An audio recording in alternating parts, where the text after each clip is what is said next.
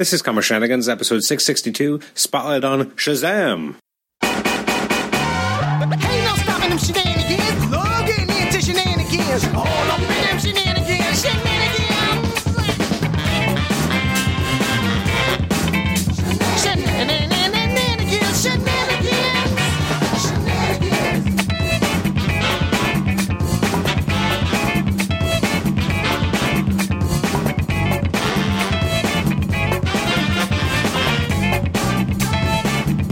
Welcome to the Comic Shenanigans podcast. This is episode 662. It's our Spotlight on Shazam movie review episode. I'm your host, Adam Chapman, and I'm joined by my neighbor, Todd.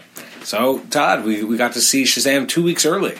Wait, can I say something I haven't had a chance to say for a very long time? Oh, God, okay. Yeah.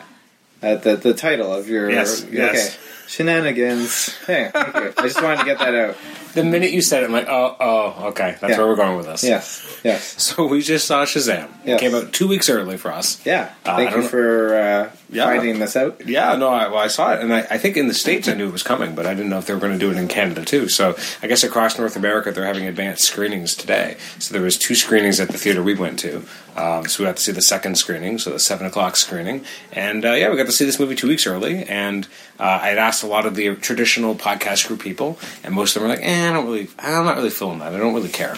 I know Paul was especially vocal. He was like, no, that looks terrible. I don't want to see that at all. Tibor would have been here, but unfortunately he was at a prior dinner engagement. Cool. What were your impressions? What did you think of this movie? I don't think you know anything about this character before coming in, right? Like most characters coming in. But especially this one. Yeah. I think, and especially with a lot of the Marvel movies, I feel like there's enough of a zeitgeist about some of them. Yeah. Maybe not Guardians of the Galaxy or something that's a little bit more out there, but generally a lot of these movies, there's some sort of idea or understanding of who these characters are. Like Aquaman, I think you know he exists.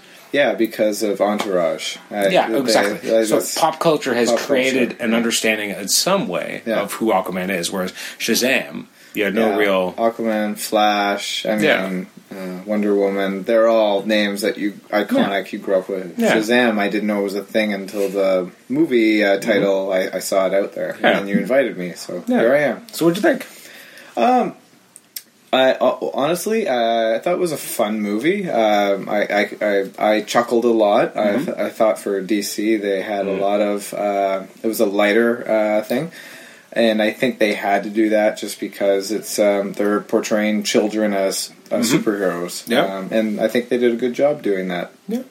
I actually thought it would be funnier. That's not the right word. I didn't think that would be funnier.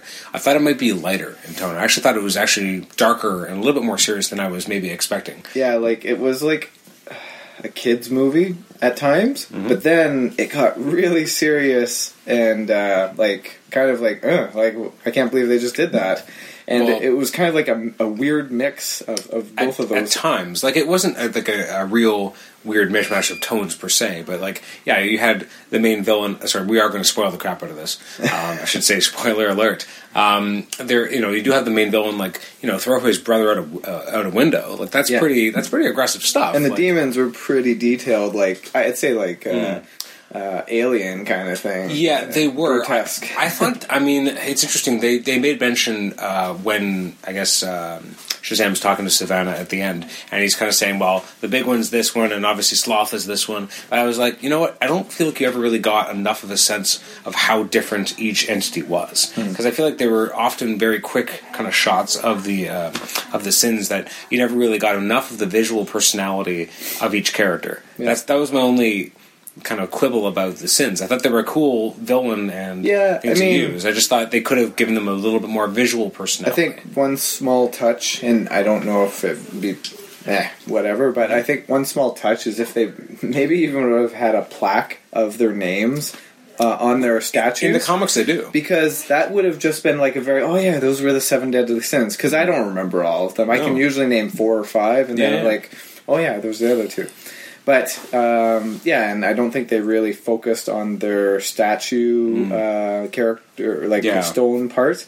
And then, when they actually got released, they were very, very fast-moving or turning into dust, and then you couldn't really tell who was who. Yeah. As someone who lives in Toronto, did you find it jarring about how much of it was at times. No, that was fun. I like that. I think specifically cool. the subway, right? Yeah, the subway was very much Toronto subway. I knew it was Toronto before I actually saw the subway car. Okay. I mean, some of the people next to me kind of said it, but I actually was thinking it while they were saying it. I was just like, that looks like somewhere I've been, and it was like an outdoor of a subway station. And then when I saw the Red Rocket upholstery, I was just like, oh yeah, that's well, they try to make some of it extra blue. Yeah, in certain spots, and even the map was a different map. I knew we were in Philadelphia, and I guess there's a Frankfurt line because it kind of I was confusing. Wait, Germany, but I guess maybe there's German lines in Philadelphia. I don't think I ever went on the subway when I was in Philadelphia, so I can't speak to it. But it was interesting to have it be in a real locale, only because DC is very well known for having a lot of fictional places. Yeah. So, obviously they have Metropolis, they have Gotham City, so this was in a real place, and they definitely played up some of the Philadelphia kind of ideas. At the school is the Fawcett School. Now, the Fawcett School is a reference to the original publisher of the comics that Captain Marvel Shazam was in, which was by Fawcett. So he's often referred to as the Fawcett Captain Marvel because there's many different Captain Marvels, as we talked about. I think.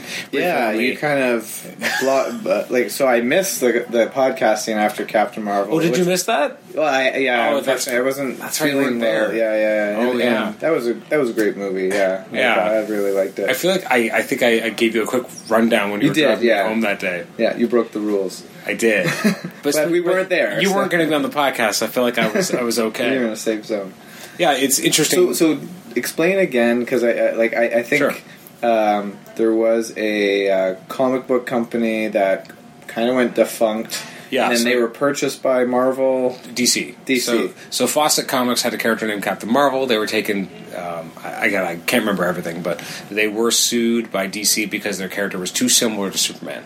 Now, again, in the comics, the electricity powers that Shazam has in this movie, those aren't a thing. That's for the movies, and I guess kind of for the reinvention of the comic maybe 7 years ago. But prior to that, he didn't have those powers. He's pretty much like Superman.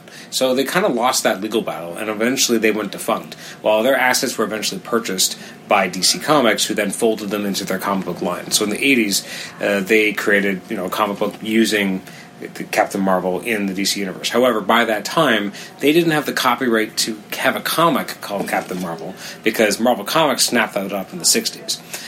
Because, again, Fawcett wasn't around anymore. They weren't using the Captain Marvel name, so they were able to trademark the hell out of it. And so they had their own character called Captain Marvel. So when in the time that Fawcett kind of lost their power, another comic book company, Marvel, came up and then right away decided we're going to have. Well, let's say right away because again, Marvel in some fashion or another under a name of some kind has been around since the 30s. I guess the part it wasn't until the 60s until they created a character called Captain Marvel. They didn't start going by the name Marvel Comics until the late. So maybe this is 60s. Something you don't know, and you know a lot about comic books, but why did Fawcett Comics decide to name a character Captain Marvel when there was already a Marvel company? That's the thing. So in the 30s, it was known as Timely Comics. Okay. In the 50s, their name changed to Atlas Comics. Okay. And they weren't known as Marvel until the 60s. Wow. Now, their first comic book... So do you think they were influenced by Fawcett Comics? No. No, not really. How did they... Sorry, it's tangent, but how did Marvel Comics come up with Marvel?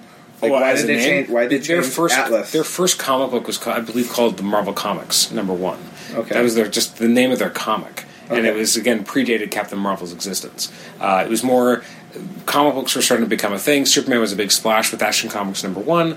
So Martin Goodman, who was a publisher, he always followed trends. And he's like, we should do this. We should do a comic book company. Mm-hmm. So, because comic books didn't really exist until mid to late 30s in the fashion that we're used to them. There was cartoon strips, but they weren't full-length comic books. And so you started seeing those come about in the mid to late 30s. So then you had Timely Comics started publishing their own. So they introduced a character called the Human Torch, who they would eventually use that name and power set in the 60s as a member of the Fantastic Four, but originally there was a different, separate character called the Human Torch, and then there was another character named Namor the Submariner, who is a lot of striking similarities to Aquaman, who would come out a few years later. But they had their own thing. So again, they weren't called Marvel until years later, partially to honor the prior, their first comic book they ever published, and so they kind of went by that name.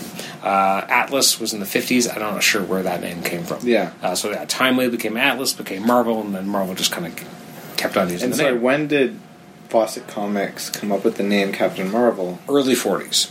So well before Marvel existed. Marvel Comics, as we know it. As we know it. Yes. Correct. Wow. It's an interesting industry. Like, there's a lot of different kind of things that move around. And sorry, I know this is not for this movie, but sure. How did Captain Marvel? It was originally a man, and then he became a female. Oh, you're talking about the Marvel Captain Marvel. Yeah. Okay, so the Marvel Captain Marvel. I think this all helps understand Shazam a little bit. No, absolutely. And, yeah. and again, not everyone knows this. I mean, I take it for granted that comic book fans know this, but not everyone does. So Marvel created the Captain Marvel character. The Captain Marvel character was supposed to be a character very similar in the movie. We had the Mar-Vell character. Mm-hmm. Yes. And so here is a woman who's a scientist for the Kree who basically defected from the Kree and tried to, and liked it on Earth and then was kind of exiled from the Kree. Not that different. It was a Kree military man who was sent, I believe, to spy on Earth because it was kind of Earth was kind of a good vantage point between the Skrull Empire and the Kree Empire, so it was kind of in the middle. So the idea was that this guy would come here, and he ended up liking Earth, liking this girl that worked in the Air Force named Carol Danvers, and so he ended up defecting. Anyways, he was not looked kindly upon by the Kree, but he became a hero to Earth. And he had certain powers and abilities that were very different from the movie version. He had these bracelets, these negabands he would strike together that would give him, Doesn't Wonder Woman have those? She has bracelets. Yeah, okay. This guy's a little different. They're negabands, basically the same. They look the same visually. But he was bonded to a character where they would actually swap places. So it was a spin on the traditional kind of secret identity trope, where you had this guy who was just an unassuming, actually a friend of the Hulk, friend of Captain America. He was kind of a sidekick du jour for every major hero at some point. Anyways, he had these bands that he was stuck with. He would strike them together, and then he would exchange places with Captain Marvel, who was usually in like the quantum realm or the negative zone, whatever it was at that point. And it was this guy was a hero. He had a cosmic awareness. He had super strength, and he was this big hero. They killed him off in one of the first Marvel graphic novels in I believe the 80s. So he was gone, and then so the love of his life was Carol Danvers, or one of his female love interests. Anyways, she got exposed to a device called the Psychmagnetron. I know you're going to make your eyes roll back in the head of you soon, but not that dissimilar to how she got powers in the movie, where there was a Kree device of some kind, there's an explosion, she gets powers. And she gets fused to his Kree DNA, she gets these abilities that she didn't have before. She becomes known as Miss Marvel. She's Miss Marvel until 2006. Like, she's Miss Marvel for a long time. In the meantime, Captain Marvel himself, Mar-Vell, he dies in the 80s, and then they actually create a different Captain Marvel character, who's a black woman, whose name is Monica Rambeau, and her mom is in the movie Maria Rambeau, the friend, and her daughter is Monica. See, I missed this on the podcast. I don't even think I went this deep on the podcast. So in because you also have 6 people around, it's harder to tell everyone. So you have in the movie, you see Monica as the little girl. We know that this is 1995, so 20 years later, she's going to be a woman. So, in theory, if they wanted to use her as another Captain Marvel, they could, or a character. That Captain Marvel, have powers, she does. So in the comics, she didn't seem to have powers in the comics. Again, like everyone, she gets exposed to some sort of scientist explosion or whatever, and she ends up being able to phase and do light kind of manipulation. So she's Captain Marvel for a while. She's a member of the Avengers. Her character is never quite given the respect that she deserves. She has multiple code names because eventually someone else would go by Captain Marvel, so she would change her name to Photon. Eventually someone else would do Photon, so she changed her name to Pulsar. I think she's Spectrum now. So she's had a lot of different names. That was Captain Marvel 2. Captain Marvel 3, they decided in, I think, 92, 93, that they would bring in a new legacy character. They called him Legacy, but really he was just Captain Mar-Vell's son, his biological son. So back to a man. Back to a man, and the idea is that they took his genetic makeup and basically created his son. It's almost a clone. Kind of, yeah, but it was ostensibly his son. Yeah. And his name is Genis-Vell. So Mar-Vell, Genis-Vell, and he was Captain Marvel for years, and he had some really good comics, and I actually really enjoyed the character. They killed him off. He had a sister, also genetic manipulation, named Phyla-Vell, and she was the next Captain Marvel. So all these different characters. Anyways, in 2012, they finally changed Miss Marvel and let her become Captain Marvel for once, to honor this, this friend of hers, original love interest, but to really move the character forward. Miss Marvel had a troubled history as a character. Again, when they first created her as a superheroine, she actually had a weird split personality disorder where she was Carol Danvers, and then she would, go to sleep or pass out or whatever and wake up and be Miss Marvel, and it was this weird idea for a character. And eventually, got that impression with the movie because she was very conflicted about who am I. So it's interesting. The movie pulls together so much of this different characters. So then she became the Miss Marvel. The comic book fans know she had kind of a bathing suit, kind of very of the time kind of costume. When I say the character has troubled history, they made a decision with the character. I apologize for going so in depth. And this is a Shazam podcast, not a Captain Marvel podcast. But I'm going to tie it back in a second. Okay, so with Miss Marvel, Carol Danvers, she was an Avenger, and then there was this storyline where she suddenly was pregnant, and everyone's like, "Why? Where'd she become pregnant out of nowhere?" And she rapidly gave birth within a couple days to this little boy who's quickly aged. Envy of a lot of women. If, I know. She can do who that. Quickly, within like 3 or 4 days, aged to a man, and his name was Marcus. And they basically said, "I fell in love with you, Carol Danvers, but I am the son of this villain named Kang the Conqueror who lives in Limbo. So I abducted you, brought you to my time period. We were in love." And then I impregnated you to give birth to myself so I could escape Limbo. Which is totally fucked up. Basically, he raped Miss Marvel to create himself in this regular reality. Anyways, it turns out he couldn't exist in regular reality, so he had to go back to Limbo. And Carol Danvers, potentially mind control, was like, "Yeah, I'm going to go with him." And all the Avengers were like, "Yeah, cool, that sounds great. Go with your rapist. That's cool." And one of the writers who had written Miss Marvel previously, Chris Claremont, who was a big X-Men writer, was like, "Are you fucking kidding? Like, this is a train wreck of a storyline. Are you kidding?" So he created a storyline where she came back to Earth, had a run-in with a certain X-Man, well, not X-Man yet, a Brotherhood of Evil Mutants member named Rogue, not an X-Man yet. And Rogue tussled with Miss Marvel and, put her hands on her, absorbed her powers, and basically left her in like kind of a coma for a bit. And so the Rogue that we know has all of Miss Marvel's original powers: flight, super strength, and vulnerability. Yeah. So everything you know of Rogue from the comics, from the TV show, for example, is all based on that version of Miss Marvel. Yeah. So at the end of that story, Chris Claremont, again, who's very defensive of the Carol Danvers character, basically had her shame the Avengers for letting her go with her rapist, because that was not cool.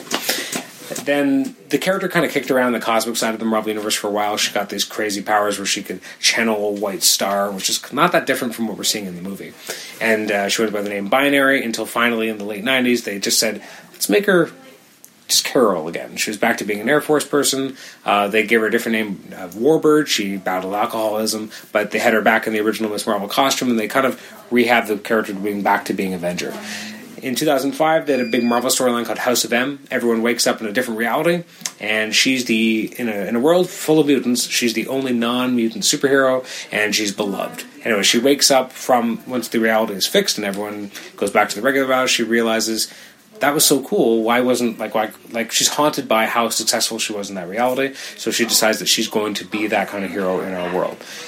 Ever since 2005, the character was on the trajectory to fix the character, make her cooler, better than ever before, until a writer named Kelly Sue DeConnick finally transitioned her into being Captain Marvel in 2012. She gave her the costume that she has in the movie. That's who she is now. The red one? Yeah, the red one. Yeah. So everything you know about the way that they position the character in the movie is very much the 2012 onwards version of Carol Danvers, where she's badass, very in control of herself. In the comics, she actually leads like a team of, I'm going to call them Space Avengers, but basically has a space station that she works out of to kind of protect the Earth, and she leads a team called Alpha Flight. So they've done a lot of rehabbing for the character, and now looking at it, I mean, that's the version that they just decided to put on film. And they'll sorry for the last 10 probably will minutes. make a new, probably another Captain Marvel sequel, I would imagine. Right? Yeah, for sure. It's probably very successful. So tie it back together, please, because I just wasted 10 minutes of everyone's time. No, but we talked about this and how if somebody had said to you like a decade ago that within months of each other you'd have Captain Marvel and Shazam come out, you say, no friggin' way is that going to happen. Correct. And here it is. Yes. So how did Shazam originate, and was he always wearing like this red suit with like this lightning bolt on it? Yes. Because Captain Marvel, the one we just saw a few weeks ago in the theater, looks a very similar uniform. Oh, that's interesting. To the Shazam we just saw. So Shazam has had this costume since the 1940s. Wow. So when he was Captain Marvel? When he was Captain Marvel. So he's always had that look. So I feel like the new Captain Marvel kind of was an ode to that. Or the 2012 Captain Marvel is. It's interesting. I never thought of it. Because to me, they're so distinct and so different. But I guess maybe they're not to someone who hasn't seen them before. Yeah. Part of the symbol that Captain Marvel has is from the Marvel's costume. Mm-hmm. So that, again, you wouldn't get that from the movies, but in the comics, that's definitely where it comes from. But yeah, the Shazam influenced by Superman a bit, like the whole same like rugged. For sure. Yeah.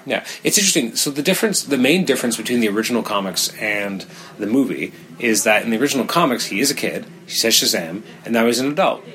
Kind of a different person. It's not really the same personality. Yeah. And, he has this intelligence and he's got the wisdom and all this stuff, but he's not really a kid anymore, whereas they play this as big meets superheroes. Yeah. So, actually on that's a good reference. But and they've said that in the making of it. That's basically they had that keyboard. Yeah, that was very on the nose, yeah. So it's interesting. So, like, in our next...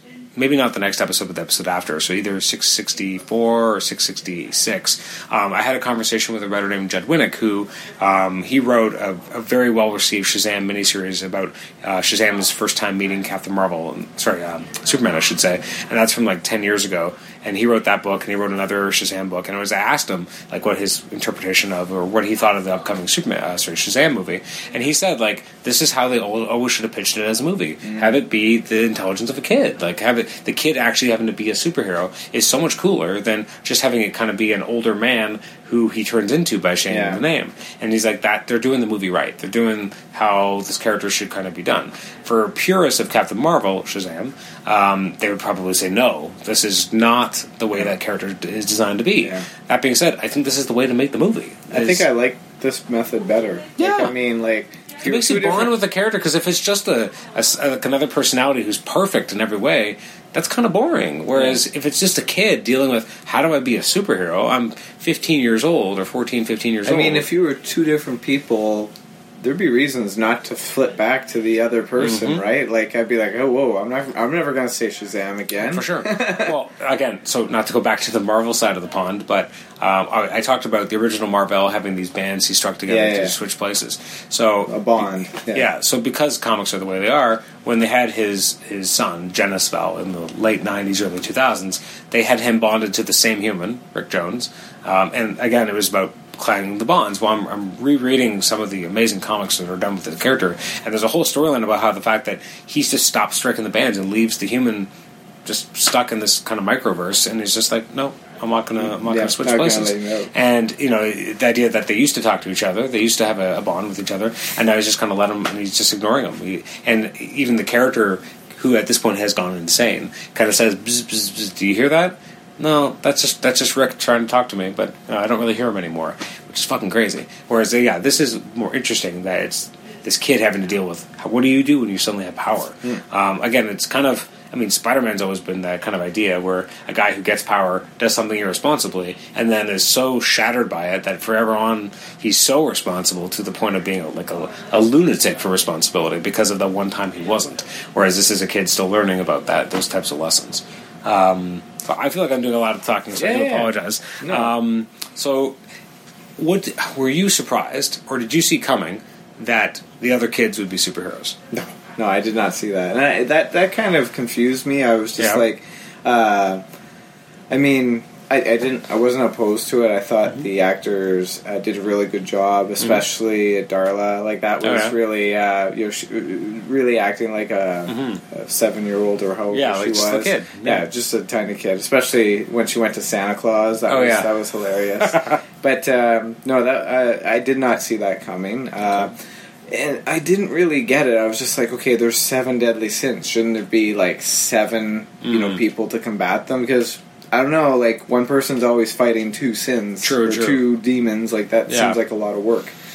And I didn't really get why the demons could be fought or controlled when they were outside of Savannah, but when they were in him, he was unstoppable, kind of thing. Yeah, well, I guess he was deriving his power from all the sins being inside of him. Yeah. And once the sins left him, he was kind of powerless, right? Yeah. Even when Envy left him, I thought was cool because you saw him struggling to kind of keep it in. Yeah. Which was an interesting perspective to take on this guy who, at that point, I gotta say, for the most part, there's not a lot of motivation given to Savannah. Like, he's kind of cardboard cutout villain. I mean, they give him some motivation, obviously, at the beginning, which I thought was actually surprising that they would give you so much right up front. Like, I thought the first time we'd see the wizard would be because of Billy. Instead, we see it through Savannah's eyes, and it was an interesting perspective to take that is very different to every other version of this character. Like, the idea that Shazam, the wizard, was actually hurting people by his rejection of them, and what that meant to them, was an interesting perspective to take, and not one I expected, and actually, in a lot of ways, did give the villain a little bit more grounding, considering they didn't do anything with him after that. Yeah. Like, they give him a good origin, and they kind of leave it like that. Like, he somehow is able to fund this project, and he's scouring the world for other people. I mean, the whole thing with his family, I mean, they're driving in, like, just some old car in, like, the 70s, and yet, fast forward, like, 35, 40 years, and they're all super rich. I mean, that didn't really... in the 70s, that wasn't it a nice car for the 70s? I think it was, wasn't it? Was it? Okay. I don't think it was, like, a beater. I think it was... And it was the idea that they definitely were, like, well-to-do people. Didn't give me that impression. No, I definitely got that impression. I just thought like something bad happened to the mother, and he obviously hated his youngest son and really liked his eldest son, and for comic book fans, the father previously was played Lex Luthor's father in the Smallville television series. He was Lionel Luthor, who was a very good villain in the early years of that show before he kind of transformed. And I liked seeing him here. He's a great character actor, and I thought he really kind of played that part well, being this kind of despicable miser, which at the beginning is supposed to kind of make you feel for the child. Yeah. And again, obviously, then the child becomes the villain, and you don't feel so bad for him anymore. I did feel for the child, but like it was confusing. I didn't know until he spun around in the chair that the father had survived. I thought he died. Like, they did not make it clear that he was going to be paralyzed. It was more like it looked like he had brain trauma, and when his brother said, "You did this to him," like I was like, "Yeah, he's dead." Like, and I thought actually, to me, it would have made more sense if the brother was the one running the company, because then you could kind of see, okay, yeah, obviously he's a terrible brother.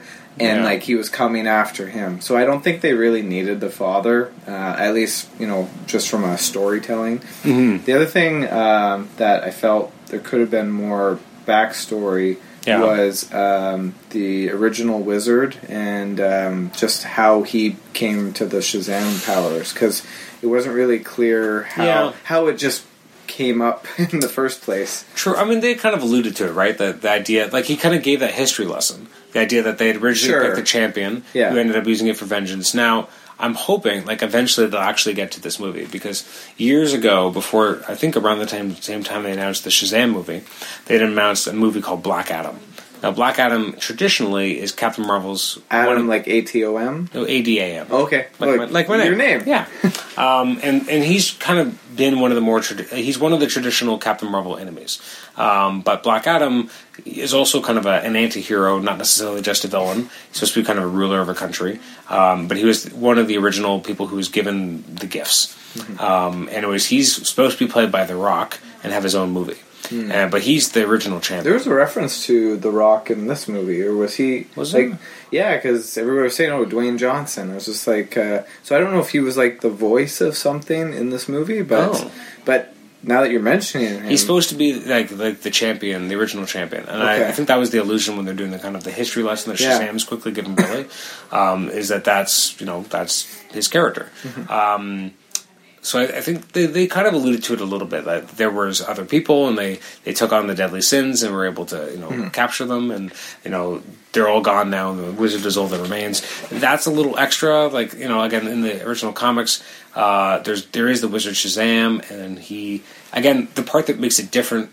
And I'm curious what he actually goes by now in the DC universe, because in the comics originally, again it's different now, but the idea is that the magic word was Shazam, but he became Captain Marvel. So he would never accidentally say his name. So he could say, I'm Captain Marvel, because no one would know his magic word. And then when he gave the abilities to the other members of the Captain Marvel family, like Mary Marvel and Captain Marvel Jr., which is Freddy, in the comics, that's how they got their ability. They would actually say the name of Captain Marvel, I believe. I could be wrong on that. It might have been Shazam as well.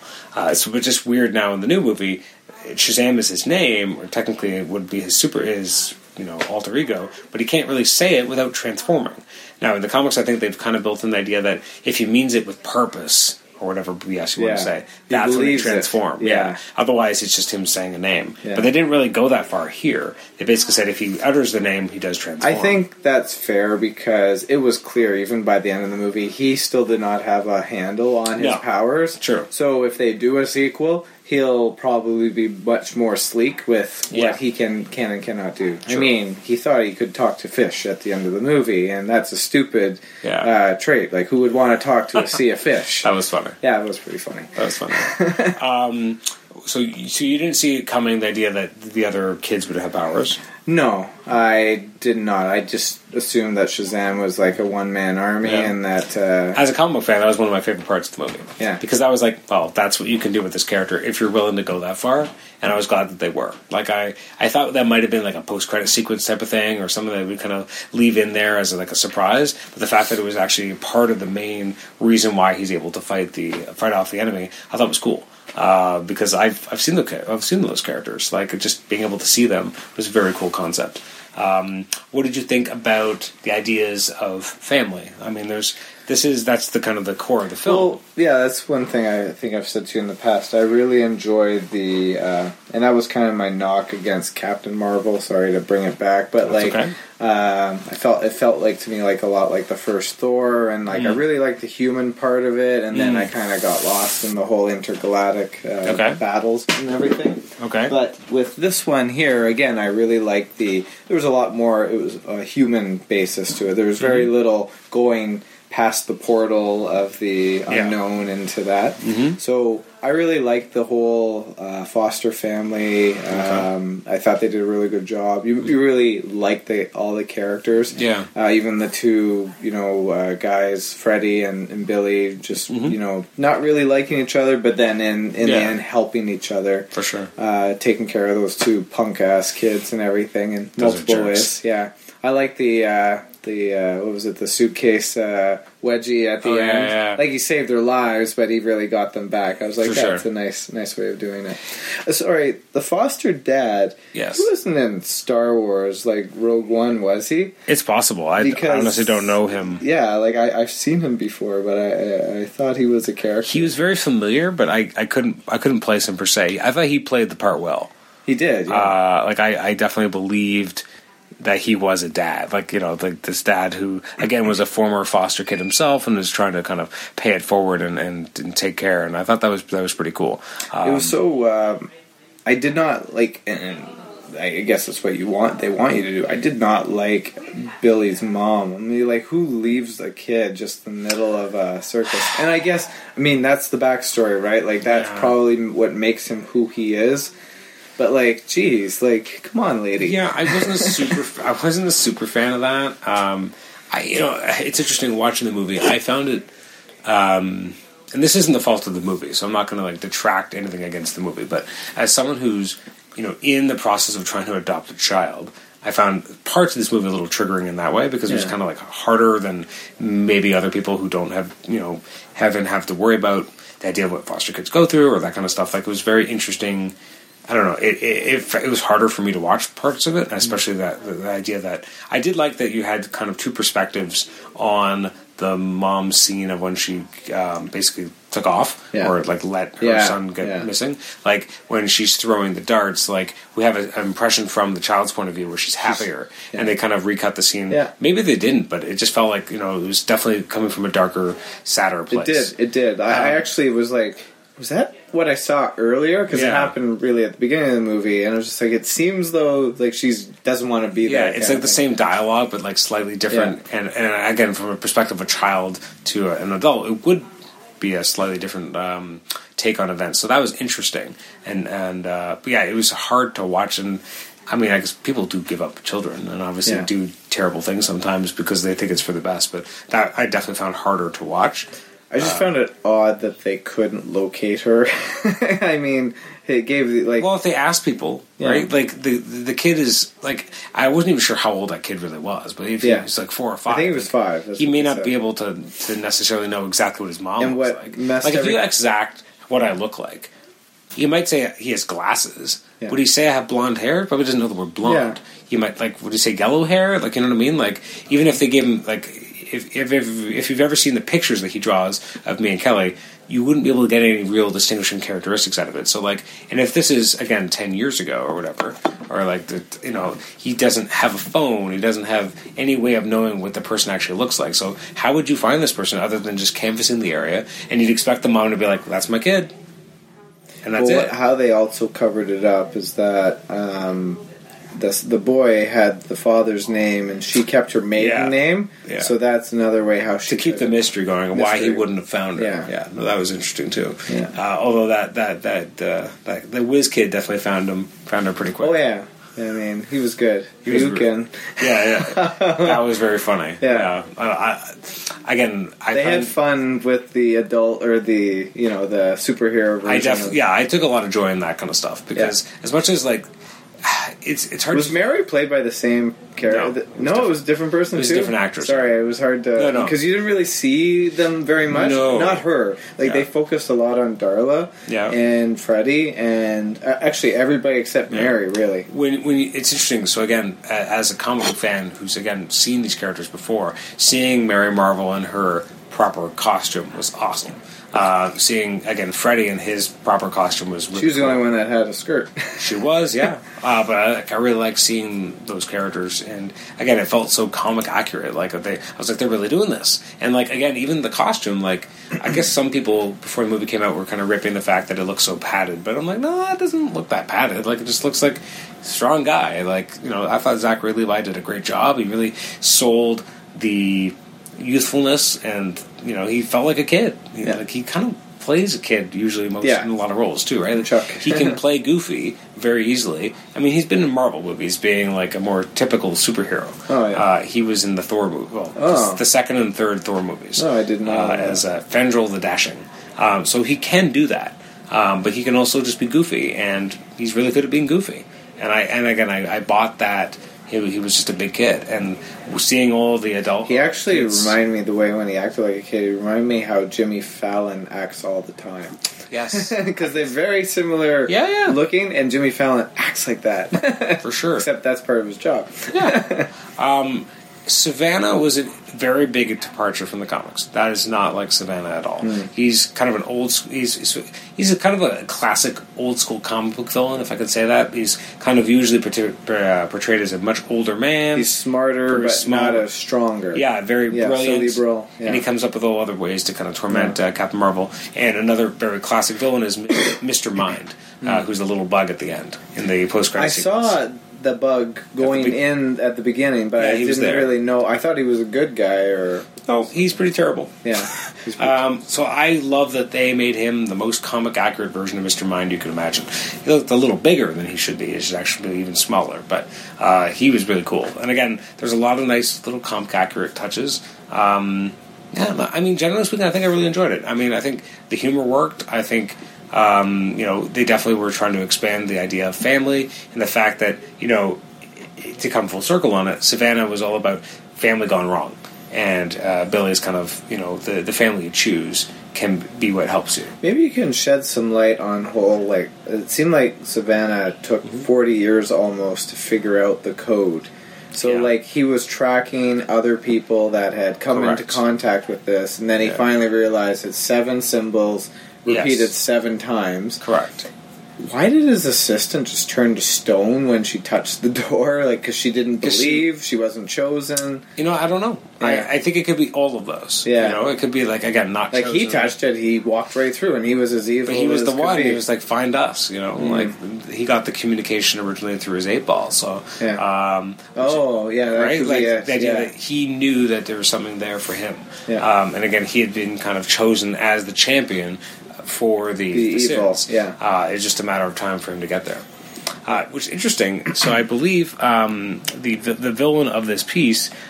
This is not the first time he's played a DC Comics villain, if I'm correct. Mark Strong. Yeah, Mark Strong. So, do you know what other villain he played? You mean he always looks like a villain, but... True. And he's been in a bunch of different comic book movies. Okay. But there's one in particular that he was a supervillain for. You're going to say it, I'm going to be like, oh yeah, that's it. Well, so I haven't seen every movie he's been in, obviously. But looking at his kind of body of work, he was in Kick-Ass, the first Kick-Ass movie. That's it. He was in Kingsman, the Secret Service. Oh, sorry, that's the one I know best. And Kingsman, the Golden Circle. But the one I'm remembering the most... Really? Yeah. And but I remember him from Kingsman. See, I somehow haven't seen those movies. Oh. I know. Podcast. It's really upsetting, right? But the one I remember him the most in, he was in Green Lantern. That movie. I never saw Green Lantern. No? Yeah. It doesn't deserve the didn't flack it hear a gets. lot about it. Keller likes it. I don't think it deserves the hate it gets. I think it's fine. It's not the best movie at all. So it's but he was one of the main characters in that, and a phenomenal character. So I feel like he got a lot less to do here. Really didn't get much to actually do. I think he was again very much a cardboard villain in terms of what he got to do. Yeah, and he was just kind of he didn't even get to choose scenery. Like he was just kind of there. And he didn't bring a lot of life to it. But I don't think that's his fault. I think the script didn't give Savannah much to do. There wasn't a dynamic character there. It was basically very much like, I'm the champion for the bad guys, and I just want the power. Give me the power, give me the power. Like, that's all there was to it. Yeah. I'm glad you said Kick-Ass, because all night I was thinking this movie reminded me a lot of Kick-Ass with, like... Really? Children superheroes. Okay. Yeah, but yeah. like this wasn't a children, but it was like a child. Yeah, because yeah. they were a child in an adult body kind of thing. True. So I know they're completely different, but like Kick-Ass was more lighthearted action hero movie. Yeah. Like because you could kind of like you kind of knew they weren't going to get super hurt or anything. Same thing with this one. You kind of felt like they were protected. Sorry, you thought in Kick-Ass that you felt like they wouldn't get super hurt? That movie is totally brutal.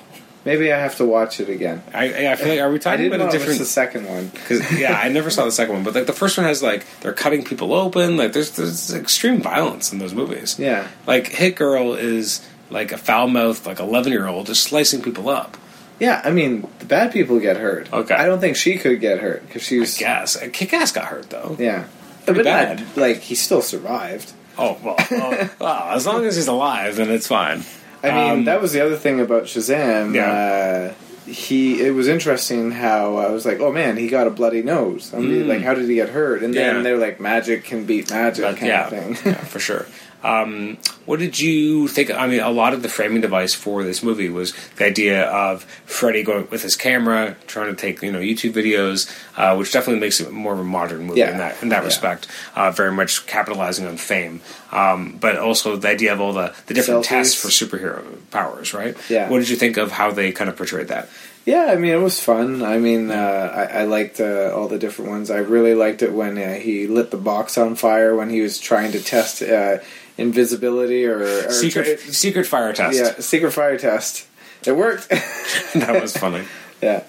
And also when they went to buy beer, I really liked that test. Yeah, it wasn't really a test. That's in a lot of the trailers, but I definitely felt like, again, Zachary Levi makes it work, right? Like, he is able to kind of bring that weird kind of confidence / not really feeling like this is going to work and not really sure what to make of this. Yeah, it was definitely an interesting perspective to take. You know what, I got excited. I'm just like, wow.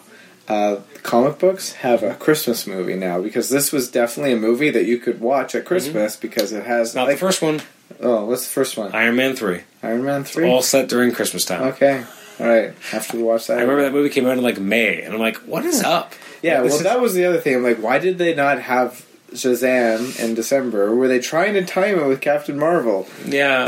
I feel like they picked this date a long time ago. Yeah. So I feel like they kind of knew. But it didn't need to be at Christmas necessarily. Besides Santa, there wasn't anything really that Christmassy about it. Besides the fact that, like, when he threw the guys out of the convenience store, he wrapped them up in, like, in the Christmas lights. But there wasn't, like, a lot of Christmassy, right?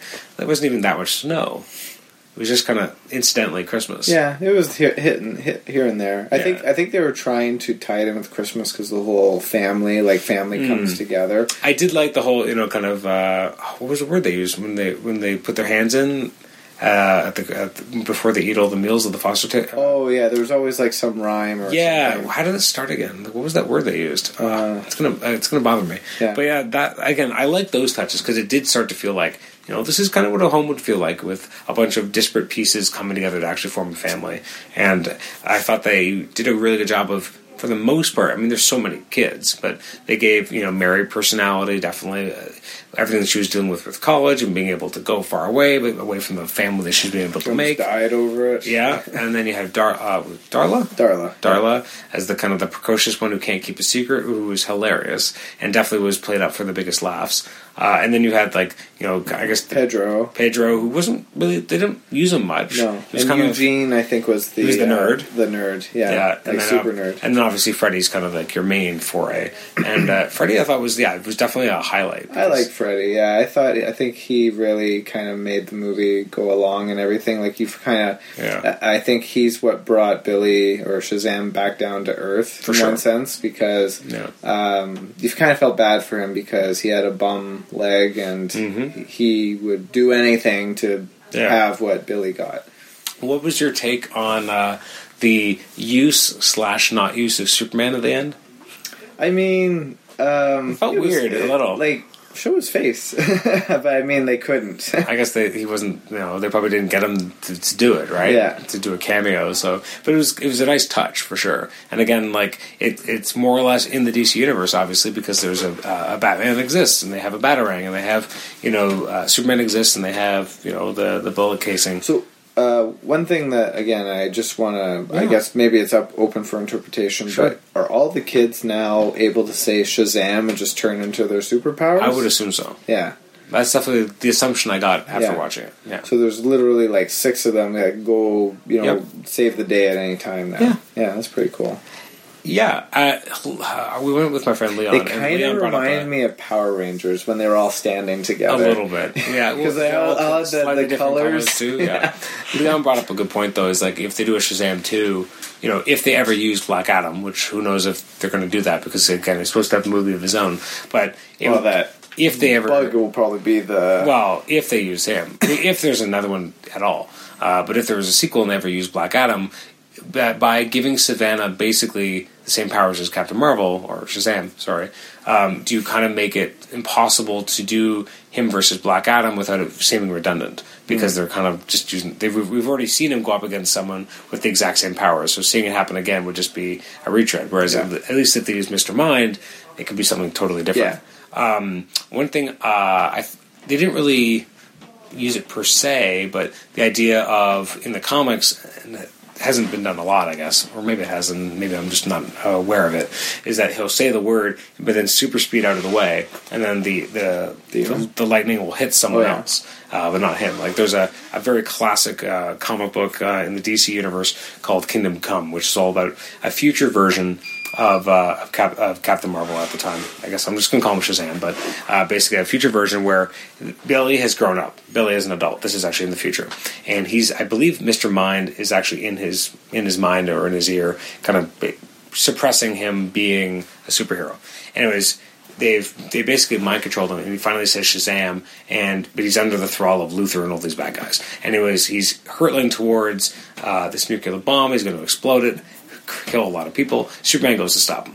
Superman is vulnerable to magic. That's one of his main weaknesses. So he fights Shazam, and you have Shazam keeps grabbing him, saying the word, moving out of the way, and letting this mystical lightning keep hitting Superman and actually hurting him a lot. And I wish that they would have done a little bit more with the lightning here, with him actually using it as a way of getting out of the way but still being able to hurt someone without actually transforming. Well, that actually makes it more sense for me now, because how was he... able to get away from the demons every time he switched back into Billy? Like, was it because he said Shazam and the lightning bolt came down and temporarily knocked the demon out? That was my interpretation. Okay. And then he's able to kind of fade away. Because they seem so confused. They're like, hey, what happened? I think everyone is, right? There's this big blast of lightning. It's probably like a glare, and then he just kind of takes off. And, like, you can't say Shazam underwater? I mean, I clearly heard him say Shazam underwater. Oh, it's more like, Shazam! But, I mean, I guess you have to verbalize it. Like, you do create rules. With any magic-based movie, you have to create a rule, right? Yeah. So that's basically the rule. It has to be, verbally said aloud. It has to be very legible, which is kind of like whatever. Yeah. But, I mean, you have to have rules. Yeah. That's the problem with, people who write stories using magical characters. The problem is, if they're just can do anything, then how do you come up with a visible threat? And so you have to create rules so that you can work around them.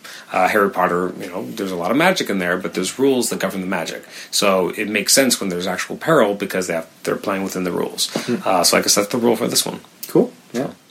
I guess any other final thoughts? Anything else you want to say about the movie? No, I think we dissected it. I think it's worth a watch. It was a fun movie. It was fun. Yeah, it was fun. Like, go in there with just to have fun, like have a chuckle here and there. It does. Not every movie needs to be Infinity War. Yeah. It was a fine movie. Again, there were some nice surprises. We've spoiled a lot of them, but it's an enjoyable film. Maybe the villain isn't the most dynamic and exciting, but there's some good character moments, and I think that's where you do like Billy, you do empathize with Billy, and you want to what Billy was going through was interesting, and it did give him solid character work. It wasn't like they just kind of ran him through his paces and now he's a superhero. He had a lot of things he had to kind of learn, and even meeting his mom and going through that was important to push the character to the next level to understand that you can choose family, and just because you have someone who's biologically related doesn't necessarily make them your family, which is a rough lesson that they kind of put the character through, and then he is able to learn that this is going to be my actual family. This is the family I can choose for myself, and that they're going to matter, and we're all different, but we can come together and we can all say Shazam and have cool powers. Yeah, and that's what they do. And again, I just was so excited to see them all operating as superheroes together. That bonded them together, so that really solidified, and I think that's why you saw Billy finally, make peace with his whole foster family and say, all right, I got this kind of thing. So. All right, so how many sins out of 7 would you give this movie? Oh, sins out of 7? I thought we were going to do out of 5, and I was going to say 3.5 out of 5, okay. So I'd give it whatever that 5, works out to. 5 out of 7 sins. That seems almost too high now. Yeah. I was going to go 4.5 sins. Well, okay, let's go back to out of 5. It's easier for you. Yeah.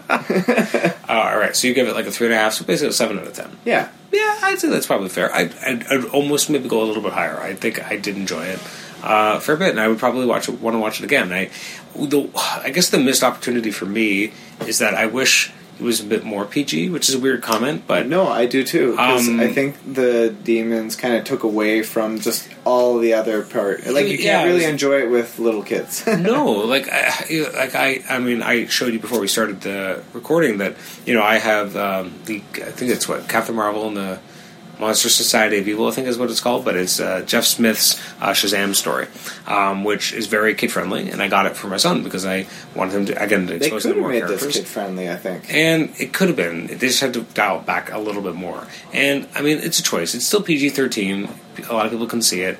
My son's 5.5. I know he can't see it. It's a little bit more adult. And there's some crazy stuff happens. Like even when the sins go into the eye, like that's a brutal moment when that first happens. Yeah. It's just a little too aggressive. So I was a little bummed that I'm going to have to wait longer to be able to show Zach something like this. Again, there's a lot of really good fun stuff that's kids can watch, but I think it still is a little bit too mature. And so I was like, "Oh, Zach, you can't come. I'm going to go see Shazam." And he's like, "You're going to come home and tell me about it, right?" I'm like, all right, bud. I'll tell you all about it. So I'm sure tomorrow when he wakes me up, he'll be like, "Tell me about Shazam." And I'll be like, "You'll have lots of good things to tell him." Yeah, it's a fun movie. It's funny. This is an aside, but if you've watched the most recent trailer for Shazam, they use the Eminem song.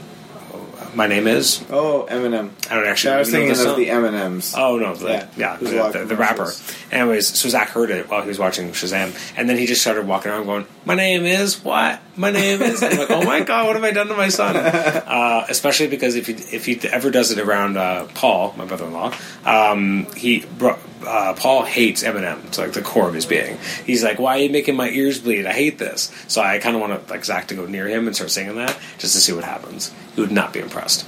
My name is Shazam. Yeah. My name is Shazam. Well, and I think I always took it when they used that as a play on the fact that they can't really use the name of the actual character, right? So it's like, what is his name? Oh, I did not like Captain Marvel. how Freddy had so many Captain Sparkles or Sparkle Fingers, right? Sparkle Fingers, yeah. Like it was just great. All the different names that kept coming out of his mouth. For sure. Yeah, no, it was fun, and I did like.